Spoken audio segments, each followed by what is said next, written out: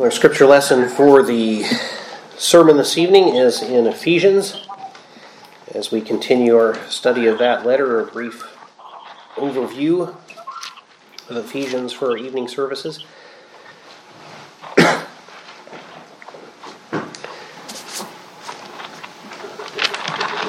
Turn to chapter 3 of Ephesians, and I'll be reading the first 13 verses. And so this is the Word of God, as he gave to Paul to write under inspiration of the Holy Spirit. So this is without error, as Paul wrote it.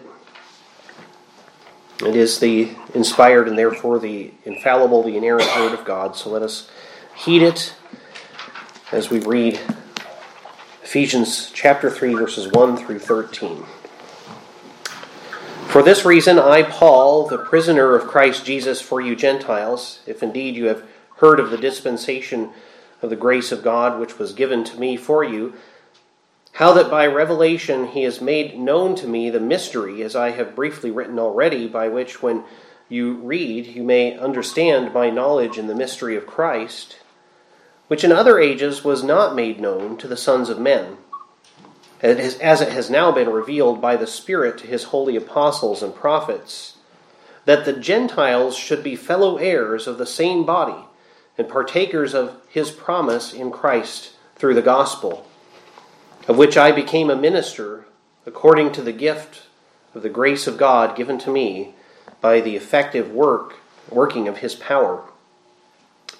To me, who am less than the least of all the saints, this grace was given, that I should preach among the Gentiles the unsearchable riches of Christ, and to make all see what is the fellowship of the mystery, which from the beginning of the ages has been hidden in God, who created all things through Jesus Christ, to the intent that now the manifold wisdom of God might be made known by the church to the principalities and powers in the heavenly places, according to the eternal purpose which he accomplished in Christ Jesus our Lord, in whom we have boldness and access with confidence through faith in him. Therefore I ask that you do not lose heart at my tribulations for you, which is your glory. Thus ends the reading of God's holy word for us at this time. May he bless its reading and its exposition and its hearing. Well, up to this point in his letter to the Ephesians, the Apostle Paul has been giving certain doctrinal basics. He's written of the astounding wonder of our salvation for no merit of our own, but rather it is the result of God's grace alone, working through faith alone in Christ Jesus alone. In his grace, God the Father elected his people from before the foundations of the world, Paul said in the first chapter. God the Son entered history, lived a perfect life, died a sinner's death, and rose from the dead to redeem his people from sin. And God the Holy Spirit sealed, guaranteed the promises to Christ's people and brings them from spiritual death to life, grants them the faith by which they hold on to Christ, and his righteousness is imputed to them. The same Holy Spirit empowers them to do good works. We saw this in chapter 2, sanctifying them. He also binds all of God's chosen, Jew and Gentile, into one new people, one family, one holy temple. This is the reason that Paul is driven to his knees in reverence and awe at the wondrousness of what God has done. In chapter 3, verse 14, when we get to that in the future, Lord willing, he'll say, for this reason I bow my knees before the Father. In verse 1, he calls himself, verse 1 of chapter 3, a prisoner of Christ Jesus for you Gentiles. It is on behalf of the Gentiles. I am a prisoner of Christ Jesus. Well, we know from Acts chapters 9, 22, and 26 that Jesus chose Paul with the purpose of sending him to preach the gospel to Gentiles, that is, to non-Jewish nations.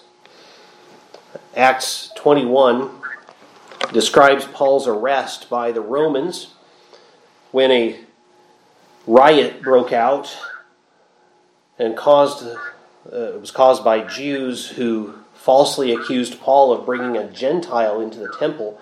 And to start with, Paul is taken into a sort of protective custody.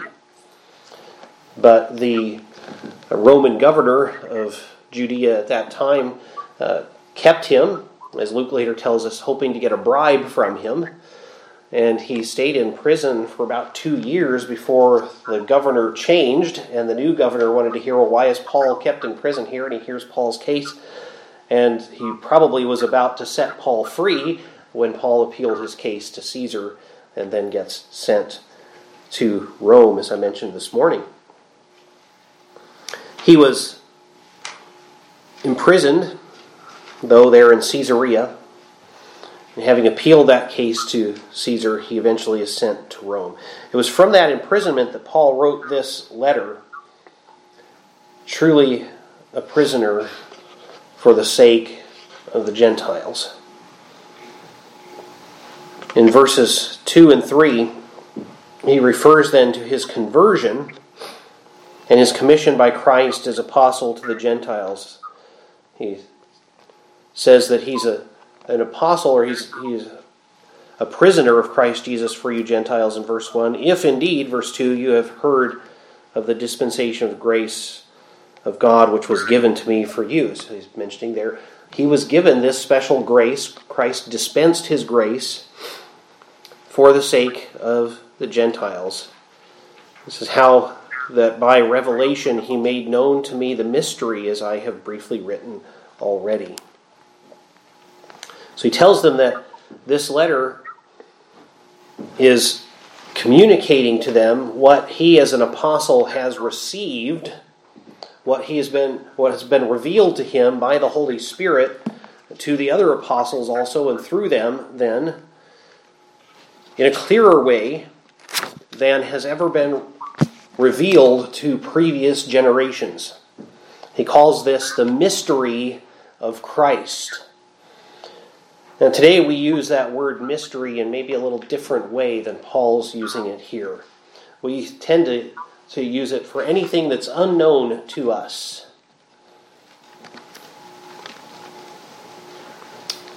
Will I ever understand my wife? It's a mystery. Right? Men often feel like the thoughts of their wives are mysteries to them. It's something they won't ever understand.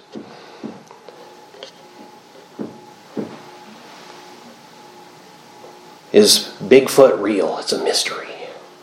People will say things like that. That's not how the word is actually used in the New Testament. The Greek word from which it comes, from which we get our word mystery, and the word that Paul uses here, mysterion, had more the implication of something that was previously hidden that is now in the process of being uncovered or is now being made clear.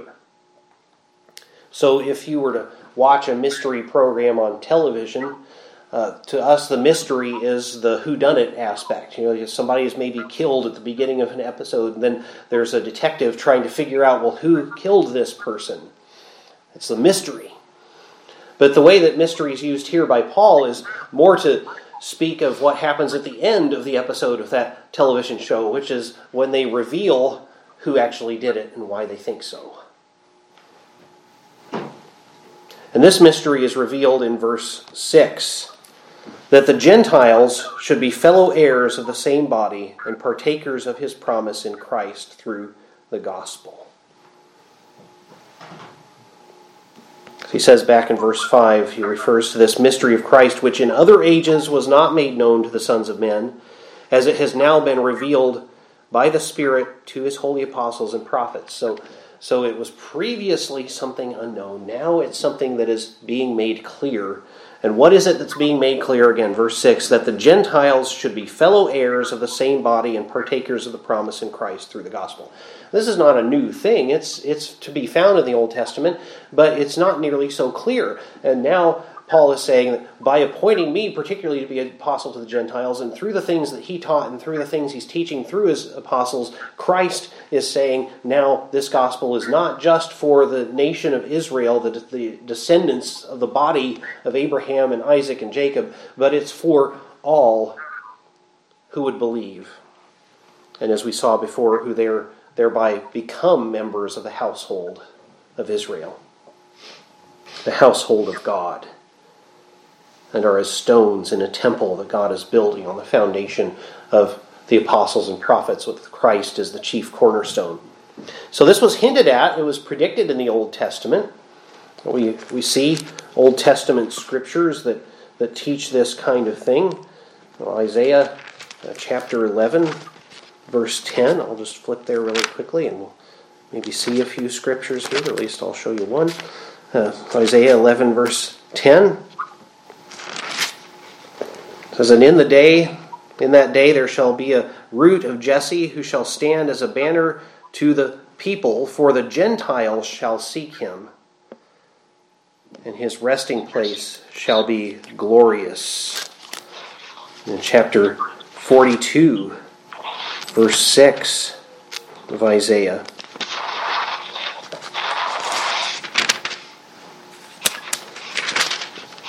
Where he says, I, the Lord, have called you in righteousness and will hold your hand. I will keep you and give you a covenant to the people as a light to the Gentiles, to open blind eyes, to bring out prisoners from the prison, those who sit in darkness from the prison house. I am the Lord, that is my name. My glory I will not give to another. So here we see, by the way, in that verse that the glory that Christ shares with the Father shows that because the Lord doesn't give his glory to another, that Christ is one and the same God with the Father. But he's giving him not just as a light to the nation of Israel, but as a light to the Gentiles. And we could go on and on and on with other scriptures. Micah chapter 4, verses 1 through 5, Daniel 7:14, Isaiah 49:6, 60, 10 through 12, numerous other passages predicted that the nations would come and worship the God of Israel. Now, it has been revealed in the gospel of Jesus Christ. What was hinted at back then is now made clear in the gospel of Jesus Christ. God in Christ is making his people out of those he has chosen from every nation, uniting them to the covenant promises that he gave to Israel. He's saving the faithful remnant of Israel and adding to them all who believe from every tongue and tribe and nation. Several things Paul notes about this mystery of the gospel can be found in this chapter. Number one, Paul has been made its minister by God's grace. We already noted that. He says this was a grace that was given to him. As if to prove that this is all by the Lord's doing, the Lord's grace, his free gift. The Lord chose to proclaim his gospel to the Gentiles in fulfillment of those Old Testament promises through an apostle who was persecuting his church. So Paul will say here that he's the least of all the saints. Not only is God surprisingly choosing Gentiles to receive his covenant promises, but he's chosen a Jew who hated Christ and persecuted his people to do it.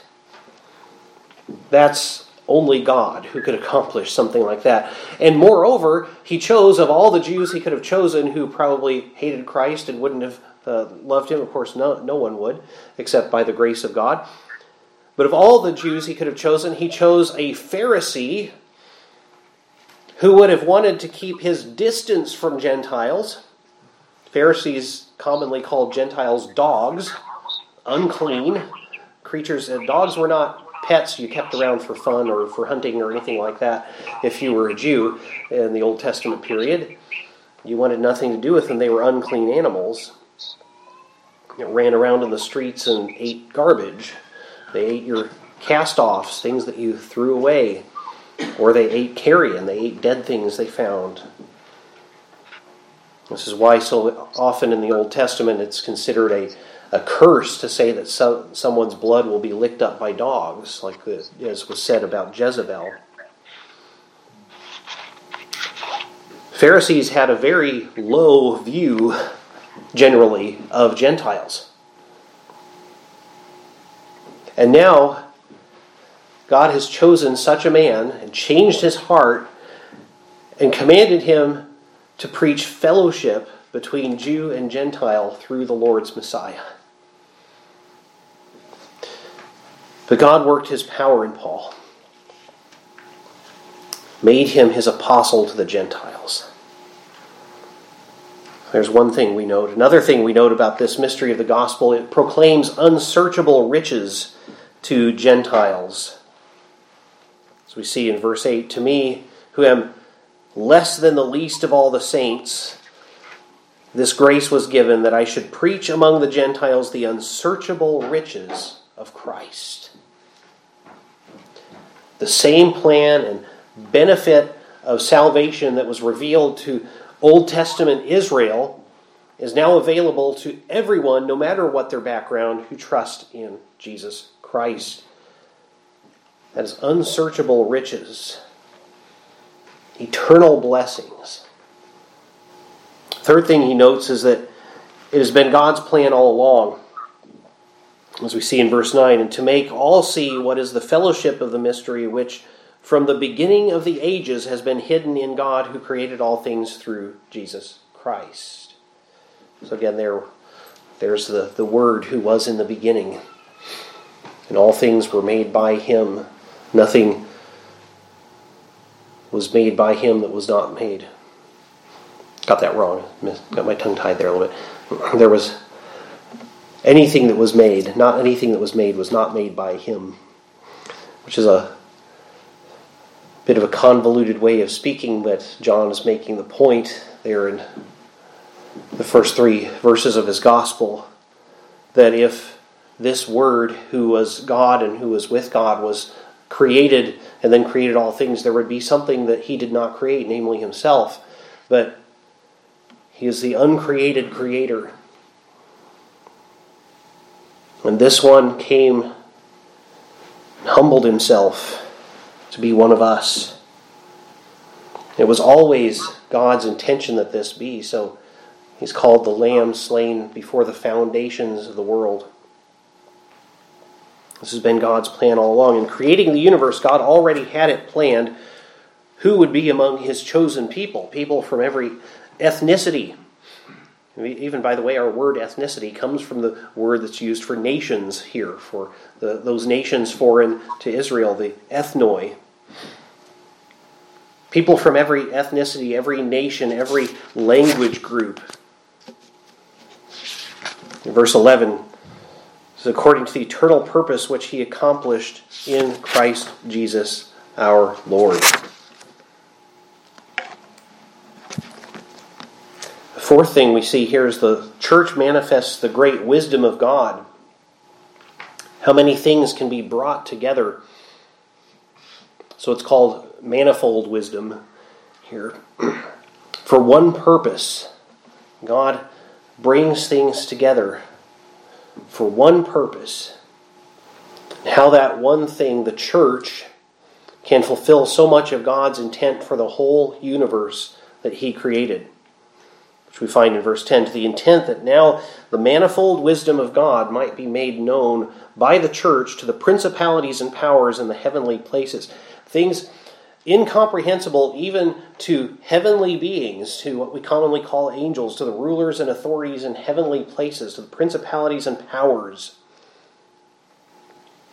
These are displayed in the church. And perhaps, as many Bible commentators think, Paul, when he often refers to principalities and powers, is referring particularly to what we would call fallen angels, those who are in rebellion against God. The church is sort of a way of God vindicating himself before them, showing them what a ridiculous thing it is that they rebelled. As the church preaches the gospel, it's claiming people out from under the the boot, as it were, of these wicked beings who are out in the world attempting to create false religions and all sorts of things that have kept people in darkness age after age. That's why Paul calls false doctrines the doctrines of demons in 1 Timothy 4:1. So things even incomprehensible to those beings, and perhaps even to the holy angels, are displayed in the church, this assembly of God's people made of redeemed sinners elected from out of the whole human race. The fifth thing we find about the mystery of Christ here is the eternal plan for the elect is realized. It's made real in Christ Jesus. That's in verse 11 also. According to the eternal purpose which he accomplished in Christ Jesus our Lord. The Greek literally says this purpose of the ages was made in Christ Jesus. That is, Christ fulfilled the plan that God made before creating the world. It was always to be made and carried out in Christ Jesus. The sixth thing about this mystery we see is that in Christ, we who are now God's family can be bold and confident as we approach God. God is a judge to every sinner. And yet, we in Christ can dare to approach him because we are not as those who... Remember Isaiah's reaction when he just saw a vision of the heavenly throne room? Woe unto me, right? Woe is me.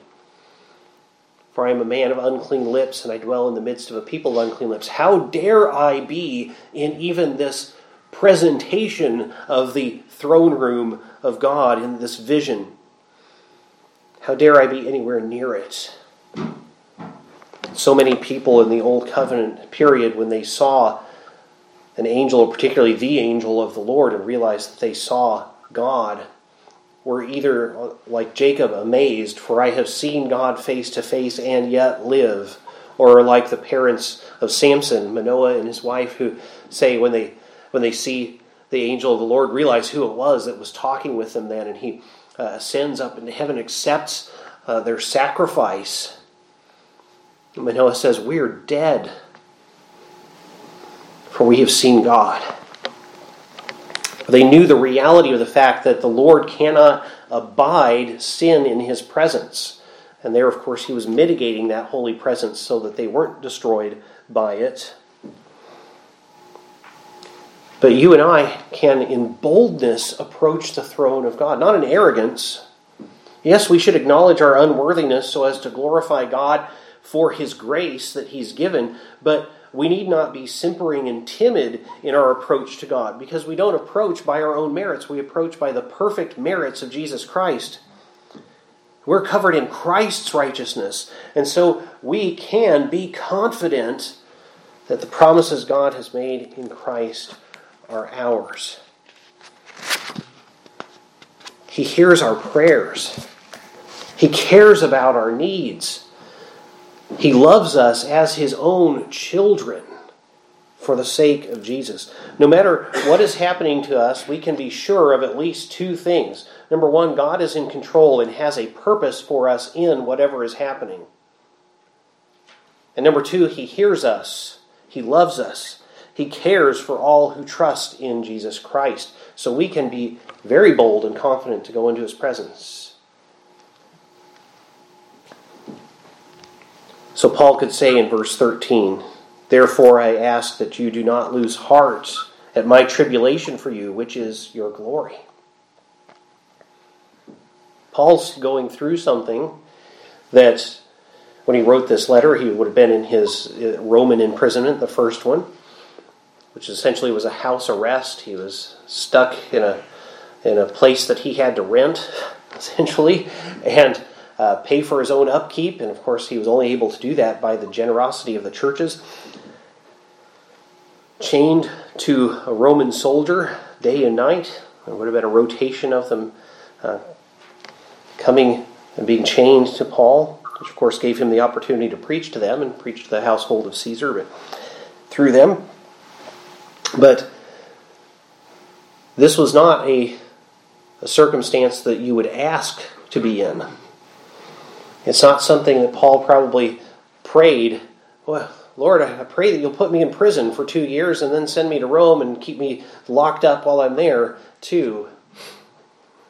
No, nobody prays or nobody asks for that. But what Paul probably had prayed, something along the lines of, whatever it takes, Lord, let me be successful as your apostle. And this is what it took. This is what God intended. God was in control, and God was using those tribulations for Paul's sake and for the sake of all of the church through Paul. And he was indeed hearing Paul's prayers. He loved Paul and was showing his love for Paul and for all of the church through these circumstances. God has a purpose of glory for his people.